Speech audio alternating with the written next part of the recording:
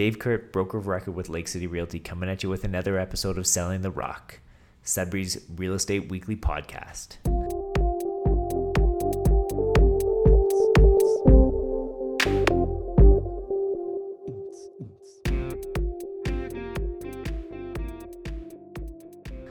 So we just finished Thanksgiving weekend, and I'm definitely still stuffed from the turkey. And I do apologize about this podcast coming to you late, as I tried to get it out before the weekend, and just was not a realistic possibility this weekend.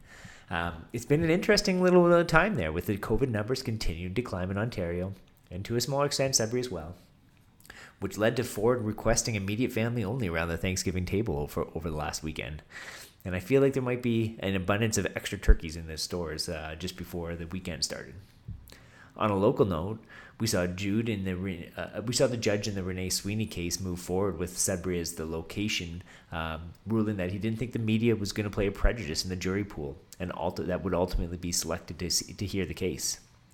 There was also some good news for those that liked some local gamblers, as the Gateway Casinos was opening back up as of Saturday this past weekend. It's interesting that the government's okay with somebody playing slots with 49 other people, but they can't have their parents over for Thanksgiving dinner.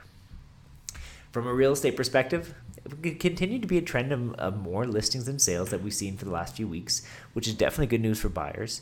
And the week-to-week activity is staying pretty consistent, with conditional deals being the exact average for post-COVID. My 5 biggest takeaways from the last week were: new listings continue to surpass the weekly sales. This is adding more product to the market, which should be putting less stress on buyers. The interesting thing is a lot of buyers are actually feeling that they may be running out of time to purchase something before the winter is here, and that's pushing them to buy now or be in that frenzy mode to be forced to move before a snowstorm comes. My second takeaway: the frustration of listing agents not placing prices correctly was back this week. Not with the volume that we've seen in past weeks, but more into the most interesting example this week was the place in New Sudbury that had definitely a rustic log home feel that you were living on Manitoulin Island. It was complete with an in-ground pool in the backyard. It was quite the package. Definitely something that's going to need a lot of work for somebody. Somebody's going to be putting some upgrades in. But the place was listed at $399 and sold for over $115,000 over list price. That's crazy activity. Our third takeaway from this week is market activity continues to pace at a constant pace. When watching the trends of conditional deals every week, we've seen the number of transactions has been very steady. But this week was showing another 22 pending deals as of Friday. We did see that number top out in the high 20s, or even reaching 33 deals once back in July. But overall, our pre-winter market continues to be chugging right along at a standard pace. Takeaway number 4. This week we saw an interesting example where they were holding off offers in a place in Lively. There was a bit of a fixer-upper place that was priced at $300,000 in a really good area of Mikula, and I actually thought it was underpriced. They were holding off offers for a few days and ultimately didn't get the full price. They didn't get the bidding war that they were hoping for. The interesting part is that there was a similar house that was listed the same time with an offer date of just a few days later that was on the other side of the Lively, the other side of the highway, or up in Upper Lively, but it was more updated and showed beautiful. I believe that it was a lot of the same buyer pool that were looking at those both properties.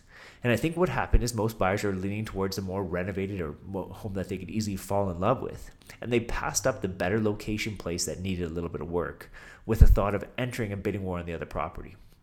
In the end, there was 5 offers on the other property, and none when it came to their offer date on the property on Mikula. It is an interesting example of holding off offers, and you have to be very aware of your competition and when the offers are due. I honestly believe that the Mikula property would have had an offer date and would have been much more than the one offer that they eventually got if they would have waited till after that other offer date in Upper Lively. My 5th takeaway from the week: looking at the number this week, it really feels like the market slowdown is coming. It's funny that the listings are coming up now with only a few months out before winter is here, and some of the buyers icing their homes until the spring thaw is going to be here. This, combined with mortgage deferrals ending for the 20% of Canadians who have opted to put their mortgages on hold, there are a lot of factors pointing that there could be a shift towards more listings continuing. This may feel like the most interesting Thanksgiving weekend that you probably had in recent memory. I know for us it was definitely nice to focus on some one-on-one family time. But ultimately, we have to do whatever we have to do now to make sure that we can make good changes and that we can hopefully be together with family at Christmas time. Until next time, guys, hope you're staying safe, and we'll chat with you next week. See you later.